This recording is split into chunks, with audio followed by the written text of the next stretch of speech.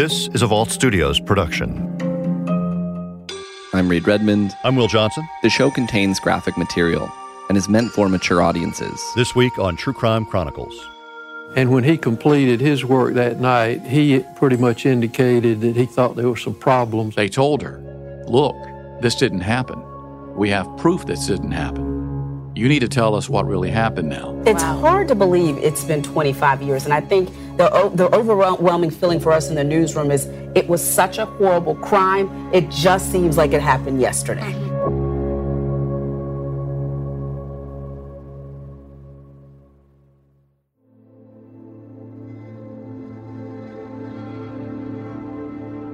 Just over 27 years ago, on the evening of October 25th, 1994, a man in Union County, South Carolina, called 911 to report a carjacking after a woman showed up at his house, pounding on the door out of breath and sobbing. She said a man had forced her out of her car at gunpoint, then got in and drove off, with her 2 young children in the back. Now that night, she told police that a black man carjacked her and her vehicle with her sons still inside. The woman's name was Susan Smith.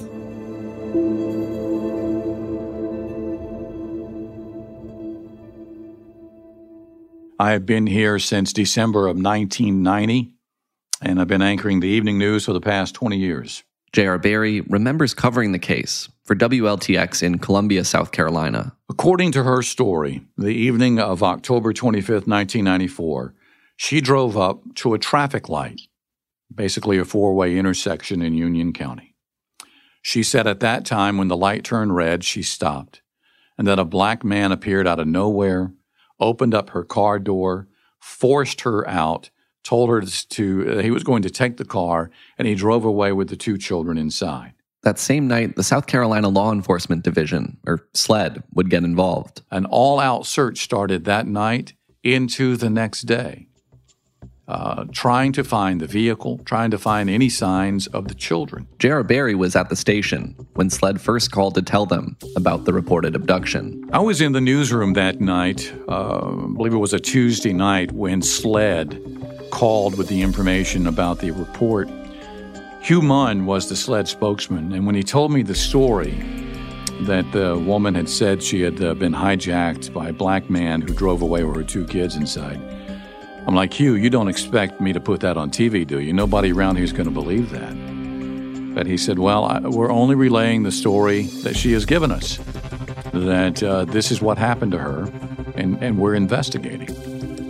So we went ahead, we put the story out on the air, and as you know, it went nationwide in the matter of a couple of days, and the next thing you know, Susan Smith and her ex-husband David Smith, they're appearing on all the national broadcasts over the next several days in an effort that she knew was going to be a failed effort to find her children alive.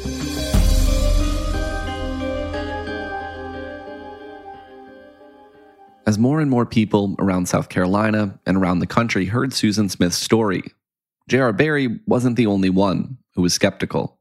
Well, not only was I suspicious, but law enforcement later said that they didn't believe her story either, that that was the story she was telling. I mean, you know, you're in the middle of the night in South Carolina. You're at a traffic light. You're supposedly forced to get out of your car by a man who drove away with your kids. That just doesn't seem right. And it didn't sound right to me that night. As a parent, it didn't sound right to me. I'm thinking, well, look, if I'm at a traffic light and somebody is trying to force me out, they're going to have to kill me to take my kids away. So it wasn't just me. I'm not the only one who had doubts. There were other members of the media who had doubts as well. And as we learned later, law enforcement had doubts. Former SLED chief Bob Stewart confirmed as much in a later interview with WLTX. The first night when the sheriff called and asked for assistance, we sent a team over, and one of the first agents that went over was a forensic artist who works with an alleged victim and does a pretty good interview, and as well as doing the artist's sketch. And when he completed his work that night, he pretty much indicated that he thought there were some problems with Susan Smith's story. But publicly, at the time, investigators gave no indication that they had doubts. and they shared the police sketch with media outlets, who shared it with their audiences. You had two separate agencies investigating from the get-go. You had the Union County Sheriff's Department. Howard Wells was the sheriff back then. So he's the, I guess you want to call the lead investigator here. He's with the Union County Sheriff's Department. SLED, State Law Enforcement Division, they are pulled into the investigation that evening because it involved possibly the kidnapping of two children. So you had law enforcement officers saying, well, we don't really believe her story here, but what if? We have to play this by the book. We need to go with the story that she's giving us. She's giving us information about us, what the suspect supposedly looked like. They're going to put that out there. And so for days, this sketch of a nondescript black man wearing a beanie that investigators weren't even sure existed was all over the news, juxtaposed against images of a crying white mother, telling her story again and again in interview after interview. Over the next several days, Susan Smith made several tearful appeals for the safe return of her children. She was on the Today Show. She was on Good Morning America. She was on CNN. She was all over the country. People all over the United States were hearing about Susan Smith and the story that she was telling about the alleged abduction of her children. I know right here what the truth is. I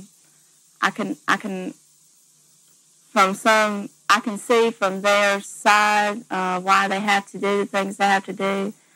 But the Lord and myself both know the truth. I did not have anything to do with the abduction of my children. So yeah, there were those from the very beginning who sided with Susan Smith, who believed her story, but there were a lot of people, a number of people, who said that it just didn't seem plausible that something like that would happen. And the ongoing search efforts were hitting a wall. Whatever happened, Susan's vehicle and her children had seemingly vanished. They put out a vehicle description. They put out a sketch of the so-called suspect. They searched wooded areas. They searched all across Union County to no avail. As the search dragged on for over a week, investigators were turning their attention back to the story Susan Smith told them from the start. And that's when they caught her in a lie. She was telling them all along that she went to a traffic light at a four-way stop, and the light turned red, so she stopped. And when she stopped, she said this man appeared out of nowhere, forced her out, said he was leaving with the car, took her children. But they later determined someone in law enforcement went out there to that traffic light, and they determined the story that she told could not have happened. The light would have only have turned red if there was another vehicle at that four-way intersection. And there was not another vehicle at the four-way, according to her story. So they had her. They told her, look, this didn't happen.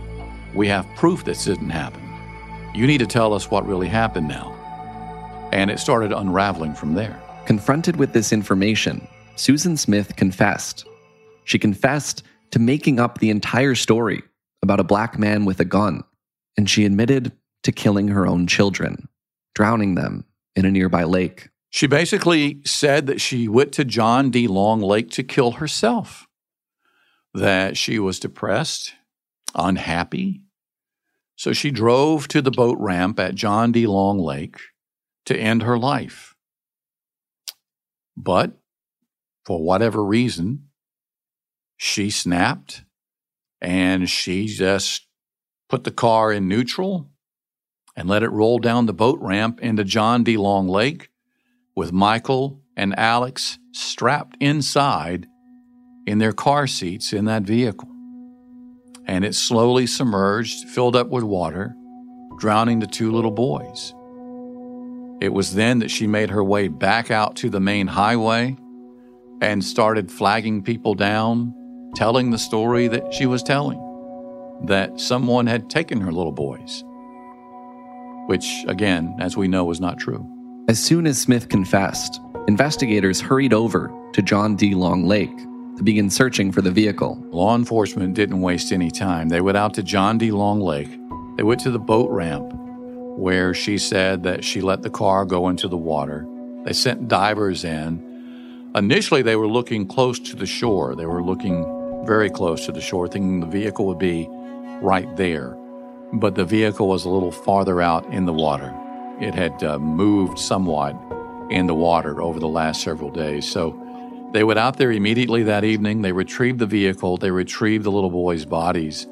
And that night, Sheriff Howard Wells meeting with the media, making the announcement that Susan Smith had been arrested and charged with the murders of Michael and Alex Smith. Susan Smith has been arrested and will be charged with 2 counts of murder in connection with the deaths of her children, Michael 3 and Alexander 14 months. There were a lot of people there that evening for the presser who were taken aback by the news because they firmly believed her story.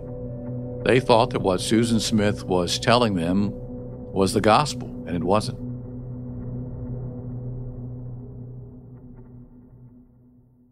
The news no doubt came as a shock to many in the community, a community that was now mourning the loss of 2 young children, Michael and Alex Smith, kids with entire lifetimes ahead of them, whom so many had hoped for over a week would be found alive. Michael was 3 years old.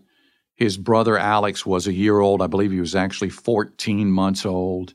They were best friends, according to David Smith, their father. The 2 boys had a strong bond together. And they were the apple of David Smith's eyes, and they thought Susan Smith's eyes as well. They would never dream that she would do anything to harm these 2 little boys. We saw a video of these children before she was actually arrested, before she confessed. And then the children are just precious, just 2 little boys playing together, brotherly love. They seemed happy. They seemed content. They were happy with their mother, happy with their father. Only to meet the fate that they met. That is horrible, just tragic. Susan Smith's trial would end up being scheduled for the following summer, in July of 1995. So when the trial was approaching, people were angry. People in South Carolina, the ones that fell for her story, were not happy. We spoke with a number of people in the days leading up to her trial who were hoping that Susan Smith would get the death penalty in South Carolina. There were a few people here and there who said, no, she doesn't deserve the death penalty, but a large majority of people that we spoke with leading up to the trial were hoping that she would have to pay the ultimate price for her crimes, and that would be death in the electric chair or lethal injection in the state of South Carolina. J.R. Berry was there to cover the proceedings. I had covered trials before in my time here at WLTX, but nothing quite like this. The media from all over the country that was assembled outside the Union County Courthouse. Media members from the state of South Carolina, neighboring states, and all across the country. There were some, from my recollection, there were a couple of foreign news agencies who were there as well, just covering the events as they unfolded. As the highly anticipated trial got going, what all of the reporters were trying to figure out was who exactly was Susan Smith. That's going to depend on who you ask. The defense attorneys said that basically she had a troubled childhood. She suffered from depression. She had a personality disorder. I spoke with Susan Smith's mother many years ago. She refused to do an on-camera interview, but she didn't have anything bad to say about Susan Smith. She didn't know why her daughter did what she did. They had questions as well. But during the course of the trial, you're hearing that she had this troubled childhood. She had issues with family members, suffered from depression, so on and so forth. But family members really gave no indication that that was the case prior to what happened on October 25th of 1994. And of course, the other big question at the center of the trial was why. Neither side denied that Susan Smith had killed her children, but the defense and the prosecution sought to convince the jury of 2 very different explanations as to why she killed her children. Well, I mean, the defense presented a few witnesses trying to show that Susan Smith had a troubled childhood. She was depressed and she had family issues growing up. Not the best family situation. So we were hearing a lot of that. We heard from the prosecution finally on a motive that she wanted this relationship with this businessman, this wealthy businessman in Union County. He didn't want children. And so that was her motive for killing the children and putting their bodies in John D. Long Lake so she could have this relationship. According to an AP article from 1995, the defense argued that Smith was attempting to commit suicide and that things went horribly wrong, while the prosecution made the case that Smith killed her kids to eliminate an obstacle after this man with whom she was having an extramarital affair had called things off. In the end, the jury sided with the prosecution. After the verdict came down, after she was found guilty of the murders of her two little boys, someone came out on the courthouse steps and made the announcement. It had been pouring rain. It was raining hard. As the announcement was made that she was found guilty of killing Michael and Alex Smith, within 5 minutes, that rain turned into no rain, and this bright rainbow was over the sky outside the Union County Courthouse. A lot of people were like, wow, the verdict comes in, she's guilty, and here's this big rainbow. Fitting, some people said, that these little boys got justice. The only question left was whether Smith would receive a sentence of life in prison or death. And as it turns out, that jury decided to give her life in prison. But a sentence of life in prison doesn't always mean life in prison. So Susan Smith was sentenced to life in prison in the state of South Carolina. But at the time that sentence was passed in South Carolina, she could still be eligible for parole after serving 30 years. So Susan Smith will be eligible for parole in November of 2024. Now, has she been a model prisoner? No, she hasn't. She was initially housed at the Graham Correctional Facility here in Columbia. But during her time at Graham Correctional, she was having sex with jail guards. She had sex with 2 jail guards. So she got in trouble there. So she was then sent to Leith Correctional in Greenwood County. And that's where she's been ever since she got in trouble at Graham Correctional. From my understanding, I believe she just turned 50 years old. I believe she just turned 50, and she'll be 53 when she is eligible for parole. Whether that happens or not, I don't know. Over the years, J.R. Berry says he's tried to get in touch with Susan Smith to try to ask her some questions directly. I know that there were a lot of reporters, including myself, trying to get one-on-one interviews with Susan Smith.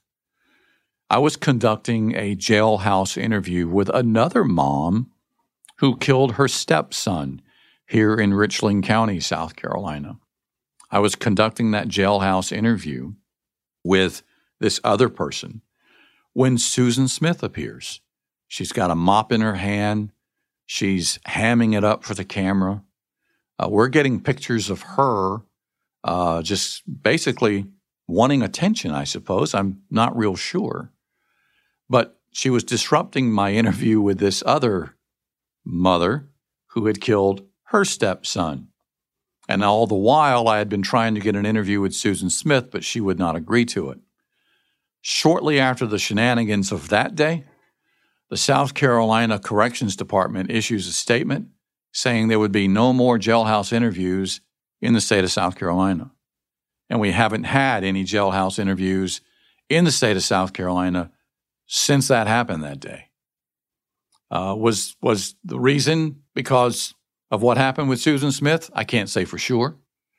But I know that the interview I had with this other woman who killed her child was the last jailhouse interview that the state granted of any prisoner. So if you're going to communicate with Susan Smith, you've got to send her a letter, or she's got to send you a letter. In 2015, Susan Smith responded to a letter sent by a reporter with local newspaper The State. It has been 20 years since Susan Smith was convicted of killing her 2 young sons. She is speaking out from her jail cell. In a letter, she says she loved 3-year-old Michael and 14-month-old Alex and never planned to kill them and instead intended to end her own life. By the time her parole hearing rolls around in 2024, Susan Smith will have been behind bars for 30 years. And we'll learn if she's going to stay there. You know, I'm thinking, will she get parole? This, as you know, was a high-profile case, not only in South Carolina, but at the time in the United States. 30 years. She will have served 30 years for the murders of her 2 little boys.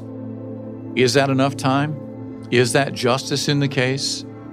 Has she made changes to her life? Does she resent doing what she's done? Is she mentally sound now? Is she no longer depressed? Would she be a danger to other people at age 53 if she makes parole? Would she be a danger to society if she gets out of jail? I don't have any answers to that.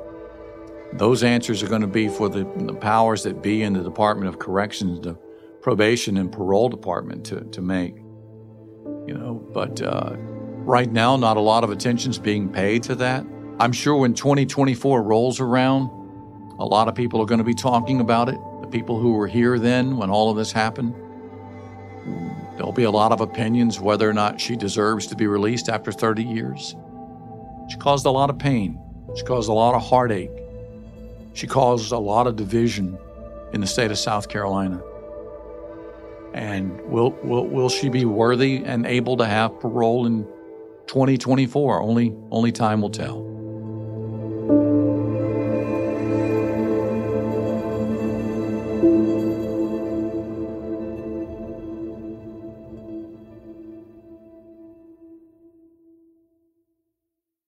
For True Crime Chronicles, I'm Will Johnson here with Reed Redman. Reed, you know, this story, it does just bring up so many memories of when this all took place and her story that turned out to be a complete fabrication. And it was all just so shocking how this all unfolded. But I wanted to ask you about the reaction of community members in and around Union, South Carolina, and across the state, and really around the country. Despite suspicions that this story was all made up, police put out a sketch of a non-existent black man. Can you talk about how that resonated in the community? Yeah, I mean, to start with, I think it's probably safe to say that Susan Smith made a decision to pin the crime on someone that she probably thought she could get away with pinning it on. And I don't think it's a coincidence that she chose a black man and that, you know, she played up some harmful stereotypes to do that, whether or not she realized that's what she was doing or not. I don't think that's really the point, but obviously, to some extent, it seems like it worked. A lot of people believed a story that seems pretty unbelievable looking back on it. And what we heard J.R. Berry say is that law enforcement felt obligated to set their initial suspicions aside and put this sketch out there just in case she was telling the truth, just in case these kids were out there and they could get to them. But at the same time, you do have to factor in how much harm is caused by putting that image out there without any real identifying details, essentially telling the community, hey, there's a kidnapper out there. He's black. He might be wearing a hat and not much else. And I was looking back. The Washington Post reported that police acknowledged that at least half a dozen black men were detained during the investigation. Post reporters also talked to black residents of Union, South Carolina, which was about a third black at the time. And some said they felt hostility and tension from white residents during the investigation. And as one resident put it, quote, Susan Smith just played to the stereotype of blacks as criminals, and a lot of people around here fell for it. Reed, I also wanted to ask you about the husband you mentioned, David Smith, who wasn't involved in what happened. But can you tell us a little more about what his life has looked like since this all happened? Yeah, we should make that clear. And it's her ex-husband now, David Smith, was found to have not been a part of this plan whatsoever. He was tricked by Susan Smith along with everyone else, and he actually testified during the sentencing phase of the trial, and coverage from the Washington Post at the time depicts just an incredibly emotional day in court. David showed the jury photos of the two children, and it apparently moved some of the jurors to tears. And then he spent 2 hours up on the stand talking about his marriage, how he defended his wife during those 9 days before she confessed, and then ultimately he testified about what Susan stole from him. And he said that He actually learned about her confession from the news and said, quote, "All my hopes, all my dreams, everything I had planned for the rest of my life came to an end that day." Now, J.R. Berry told me that David Smith has been understandably quiet about the case in some more recent years, but that he did know that David has been remarried and that he's had children since all this happened. Reed, my understanding is not long after this all took place, there was another tragedy associated with that boat ramp where Susan Smith drove into the water. Is that correct? Yeah, I mean, as if this lake weren't already the site of enough tragedy. J.R. Berry told me about another tragedy that happened not long after the trial. They put up a memorial at the site for the two children, and people would come and visit and leave flowers and things like that. And what happened is a group of people drove out to that boat ramp and they parked in front of the memorial. And it's not clear what exactly happened, but the car ended up rolling into the lake and 7 people, including 4 children, drowned. And there was nothing intentional about what happened there. The car was in park when it was found, but just a horrific tragedy. And so after that, they ended up moving the memorial further away from the lake. So there is still a place where people can come and pay their respects to Michael and Alex Smith. All right, Reed, thanks for bringing us the story this week. And thanks, of course, to J.R. Berry at WLTX for his remembrances of how this all happened and his coverage of this event. I want to remind our listeners we have a daily show, right, Reed? That's right. The two of us also co-host The Daily Crime. You can find it wherever you listen to True Crime Chronicles. Just search for The Daily Crime. And we'll be back next week with a new case and a new story.